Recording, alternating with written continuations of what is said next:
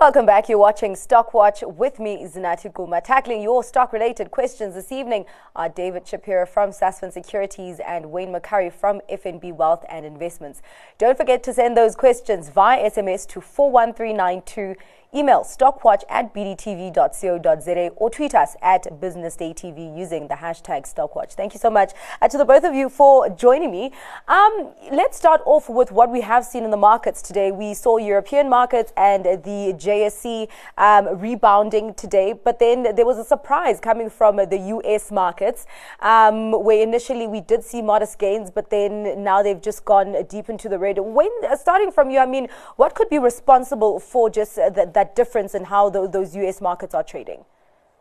Well, look, we know we're in a bear market because of high inflation and high interest rates and the possibility of recessions, everything. But nothing goes up or down in a straight line. And every now and again, you get these little relief rallies in a bear market, same as you get little bear markets in an upwardly movement market. So we had an extremely negative day, obviously, on Monday. So you get a bit of a rebound the next day. And clearly the rand at 1680 helped the mining shares.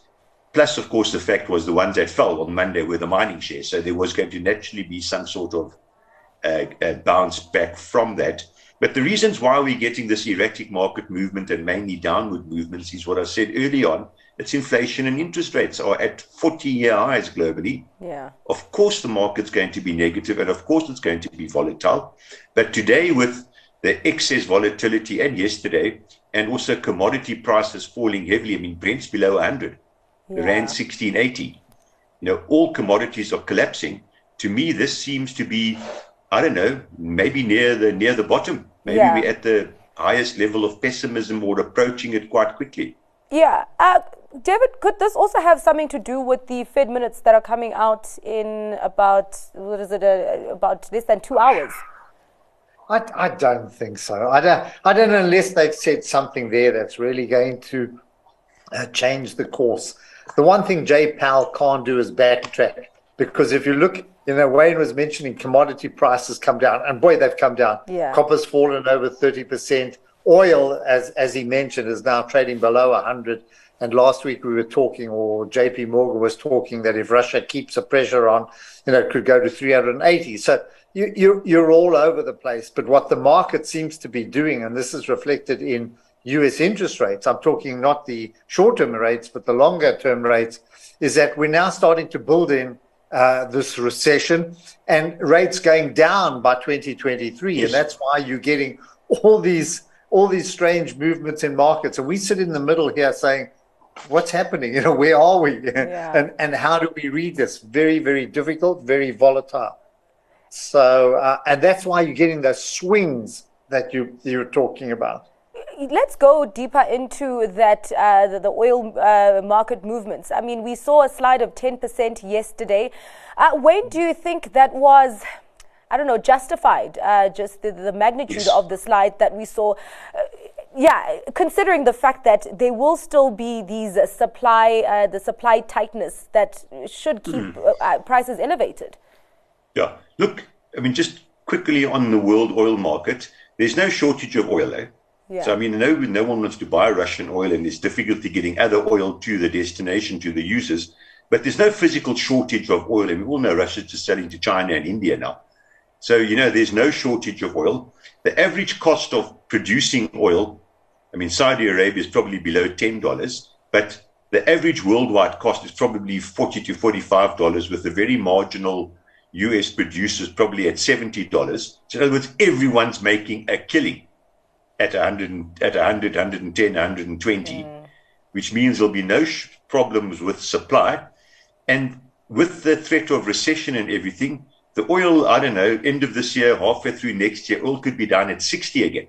Yeah. Then inflation, as David said, inflation disappears rapidly because you've got a recession. There's no more wage inflation. Food inflation is falling massively. Commodity prices are falling. Oil's falling. Middle of next year, we get interest rate cuts. Yeah. Yeah. All right. Let's still stick with oil. There's a question here on the current oil price and Sasol. So, David, Sasol, good time to go in. Have you missed the boat?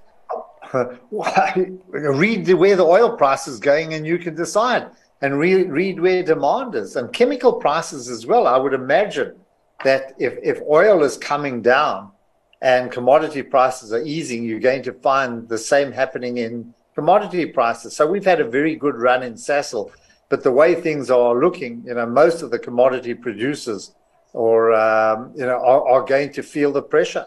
Yeah. So I was looking at some energy businesses. They're back where they were at the beginning of the year, and we've had the war. We've had the attack on Ukraine by Russia, which sent everything out of sync. And yet, if you look at a lot of energy businesses, maybe not in America, but elsewhere, they're back to square one. So I think that's the challenge when you get into commodities. We all think we're great commodity traders, but this can turn you upside down. Yeah. We used to call it thrombosis. Thrombosis stocks in the old days. If you went into trading commodities or commodity shares, because they can change literally. We used to say a ticky. What is the modern phrase? It could turn on a ticky, but that shows my age.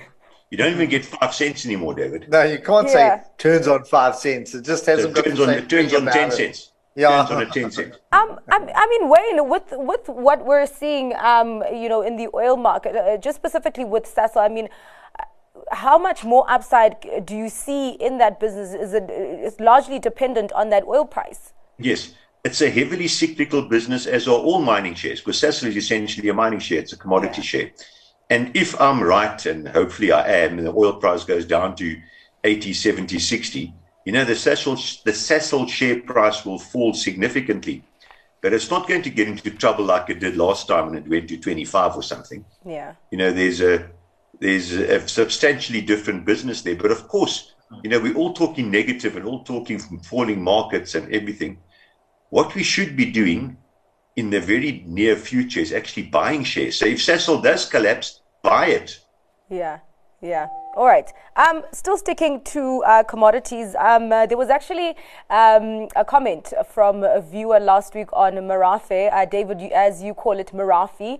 And I know you've been quite bullish on the business. I mean, there was a headline there that said Merafe Resources. It said Merafe, the ultimate risky commodity stock. Would you say that it's risky? Well, it's a joint venture with Glencore in manganese. I think manganese ore, chrome ore. And likewise, iron ore prices are coming down, manganese prices are coming down. But they do fix their price, I think, a quarter in advance, and they fixed a pretty decent price. But how this plays out into the future, I'm not too sure. But it's a pretty decent operation. I can't really call where those prices are going to be in the third and fourth quarter. I'm just setting myself up for failure, and for ridicule. So I really can't call it in this market. Yeah, and they did actually, like any commodity price, like anyone. Yeah, it's so difficult. Yeah, they did come out with that announcement that they expect the third quarter ferrochrome price to decrease by about 16.7% in the third quarter compared to the second quarter. Wayne, is this one that you look at, or did you look that up while I was talking? No, all from my head, Wow, that's clever, man. I know things, David. Wayne, I mean, I must say, would Merafe be one that you're looking at, or would you rather than just stick to Glencore? Yeah, look, Merafe is not a share that David would pick. It's not a David share. But he's picked it. It's not a typical David share in Merafe.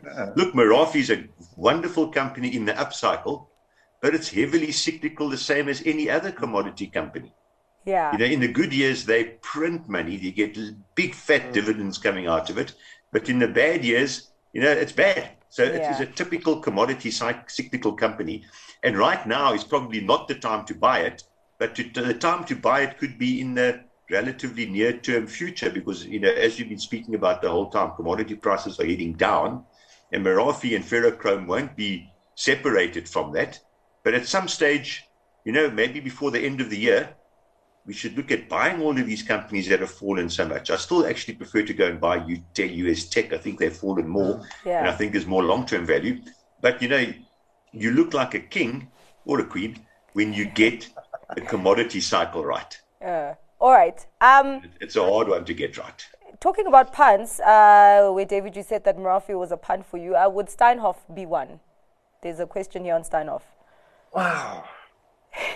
That's also, these are so difficult to try and forecast. I mean, they're still battling their way through their problems. I mean, they're not over them, and they're trying to build, the whole foundation of this company. And once more, it depends on how Pepco does, how they, how that side of the business performs. And we're going into a slowdown. Wayne said in his opening statement, we're in a bear market. We're in very, very tight conditions. So while people are having a party now, it's summer in the Northern Hemisphere, and everybody's going out and, having a great time and spending, and that is expected to slow down. So I would imagine things will tighten up a little bit. Yeah. But I wouldn't, even so, there are plenty of other places you can go to rather than Steinhoff. And it's down, I think it's down 40-50% since the beginning of the year. Yes, the great recovery hasn't really manifested itself in the share price. It's been the great flop, the share price. I mean, Wayne, don't you think that we could still see more upside like we did in January with this company? I mean, considering the headway that they've made in a number of areas. Look, to have reached a settlement for most of the claims against them is a truly spectacular achievement. I mean, maybe the people who were claiming against them knew that either we settled or we sit in court for 20 years and get nothing out. So, but yes, they are starting to rebuild the business. But, old bullets like David and I, scars run deep when something like this happens. You wouldn't buy it again. No matter how good it looks, your scars run deep. And you think of the scars caused by Sappi and many, many other companies. The scars run deep and take a long, long time to heal. Yeah. All right. There's a question here on banks. Is this now the bottom for our banks and financials, as 91, Sanlam, and the other? I'm not sure what the other is. Interest rates going up, markets bottoming. Is now buying time? David. That's a Wayne question. Yeah. Okay. He loves banks. Okay, Wayne, go. Because I know, David, you're kind of worried about, how will banks perform in a more depressed economy. Wayne, your take? Yes, the buying time is coming. I still think there's a little bit more downside, but that's trying to call the bottom, and that's trying to be too clever. Yeah. Honestly, I mean, maybe, I don't know, there's 10%, 15% more downside from banks. I don't know. And as I said, maybe trying to call the bottom is an impossible task, and I'm trying to be too clever. I'm fairly confident to say that if you buy banks today at these prices, you'll be quite happy in 3 years, 4 years' time with your purchase, but you just might be very sad in the next 5 months, 6 months, because they could go lower first. David, I like to buy banks in a booming economy, because that's when that's when they do what they're there to do. They start lending money. There's more transaction. There's more merger and acquisition activity. In other words, they're giving a lot more advice and consulting and so on. So every part of their business comes in. At the moment, it's a battle. At the moment, it's very difficult in this environment to really grow where things are not happening. Looking at, accelerated load shedding, and now there are talks that there could be a contraction in the second quarter when our GDP numbers come out. Are you starting to kind of factor in a recession, or do you think that we won't get there? I'm never quite sure what a recession means.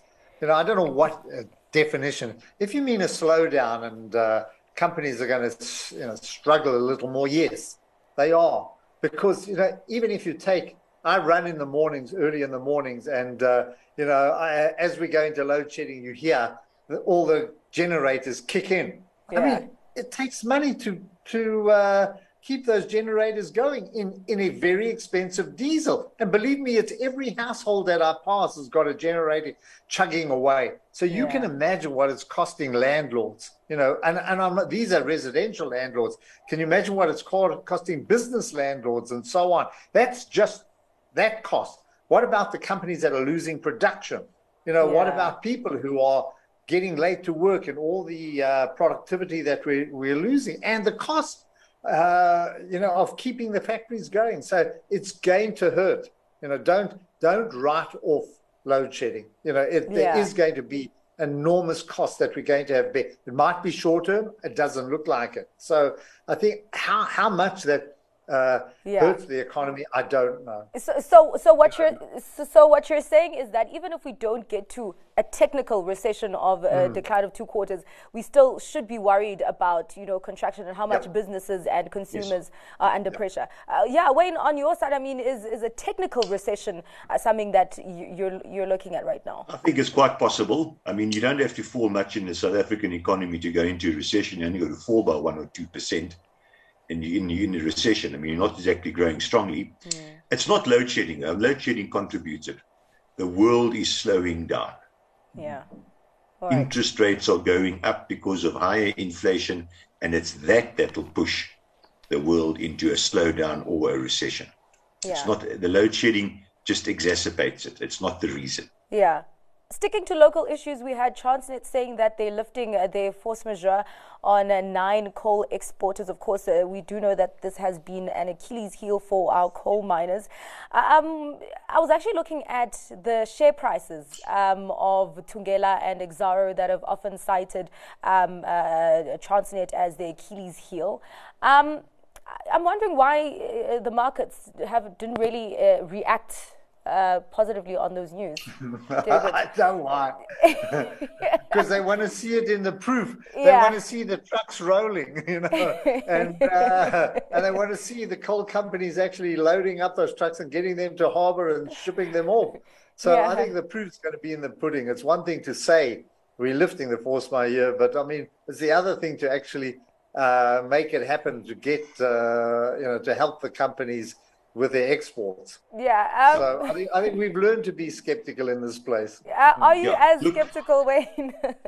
Look, I mean, this is old news and we all know it. But the amount of prosperity that the country has lost out of in the last commodity cycle up to 2008 and the current commodity cycle that's probably finished already and is already falling because Transnet couldn't get coal and iron ore from the mine to the factory is actually astonishingly big. That's probably lost more money on that than any other single, export issue in the country.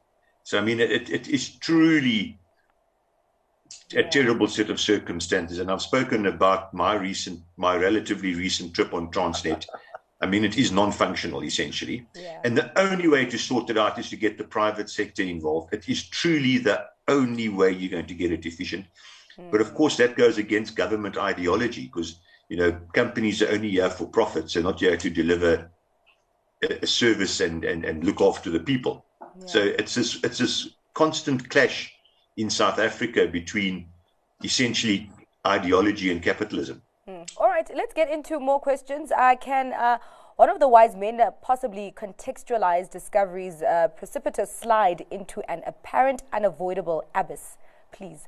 On the day, it's down 3%. Any significant factors responsible for that, David? It's probably market trends, and they're feeling the bite as much as everybody else is. The one thing people are going to cut back if they do start to feel the pinch is on those kind of items. You downgrade your medical aid, you don't pay your insurance premiums, or you reshuffle them and so on. You're not going to take membership. So I think everybody will feel the grip of tighter conditions, including Discovery. And I think offshore as well. It's not going to be easy for them to expand those businesses in this kind of environment. So I think, understand things are rough out there, and that's going to have some kind of consequence. All right. There's another one specifically for Wayne. I'd like Wayne's view on Old Mutual and their prospects for the second half of the year, with the share price pulling all the way back to 2020 lows. Look, I mean, Old Mutual has done well. I mean, David and I well remember the years they went overseas and lost a significant amount of money. But two things. The South African life insurance financial services sector is overtraded. There's just too many players chasing after a small pool. And secondly, I way prefer Momentum Metropolitan. The share price is just significantly lower relative to the basics of the company. But there's nothing wrong with Old Mutual. We're in a bear market, same as on Discovery. We're in a bear market in an economy that could be going into recession. Share prices fall. Yeah. There's a question here coming through Twitter.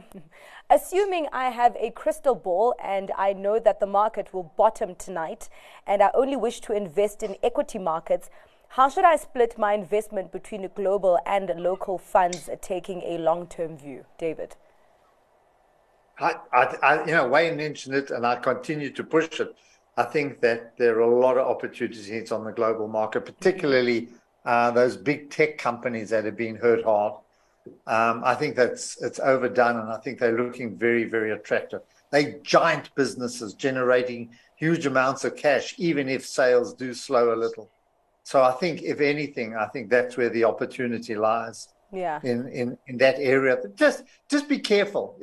I think you must go for companies that are profitable. By profitable, I mean, at least selling something and generating some cash rather than selling dreams. I never like to buy those companies where, they're inventing this robot that's going to do this and change the world and so on. Do you think Peloton was selling us dreams, David? They were selling you something that was very formidable during lockdown, and it's a brilliant company. But you can't now. People want to go out and go back to gym again. So it's very hard for them to keep that up. They did very well, and it's a very good product, and it'll plod along. But it's not going to be the kind of growth company that was that they were during lockdown. All right, here's a technical question for you, Wayne. So if Naspers or Prosus sell their 29% holding in Tencent at 1% per annum to buy back their own shares, it will take 29 years to eliminate the 50 to 60% discount to NAV. The present value of the discount in this scenario is around 20 to 25%. Naspers Prosus shares grew by over 37% since they announced the buyback last Monday, while Tencent shares declined by 7%. This implies that the original discount is nearly closed. Are their share prices not overcooked now? Look, getting such a technical question without having time to peruse the numbers is difficult. Our numbers show a significantly higher discount. So in other words, in theory, at the market price, they would only have to sell 60% of the 60% of their Tencent shares to buy back every single share they've issued. So I must admit, I can't really answer on those numbers, but the numbers that we talk about, the discount is significantly higher. So sort of my answer to the question would be no, the discount's not closed already. David, I think I saw you punching in something there. I was looking, because after the close today, there was an announcement by both Prosus and Naspers of the shares that they bought back. And they're keeping the JSE alive. As I mentioned in the tweet, I said they're keeping the JSE in fresh milk, and you can use fresh. I think everybody in the JSE are eating, fresh buns every day, because they bought back, I think, 527,000 Naspers shares for a value of 1.25 billion. Yeah. And not on our market, but it does flow through to our market. They bought back 443 million Prosus for in value 4.5 billion rand. I'm converting euros and that. So in 1 week they are giving it a tonk. And I if you look at the volumes today, once again, if you go and look at the JSE volumes today or value, the Naspers and Prosus shares made up over 32%, 33%, and that's been so every day they're keeping us alive. They're keeping the broking fraternity pumping along. Take that away, we've got nothing really happening. Yeah. And then if they take that away, then Shapiro will have to drink Johnny Black then, not Johnny Blue. I've got to go. Just to show our age, Dave will know this well. In the early 90s, you were happy if you got 60 million turnover in a day. You were happy. It was a big day. Wow. All right. Yeah. Talking about stuff that's keeping you alive, Wayne, what is keeping you alive tonight? So we have 30 seconds each. Your stock pick for today, Wayne. I can do mine in 10 seconds and Okay. leave 40 for David. Cash. I still think there's some downside. I'm sticking to cash, but my buying shoes are in the cupboard there waiting to be put on. All right. On your side, David. I still go for the beauty industry.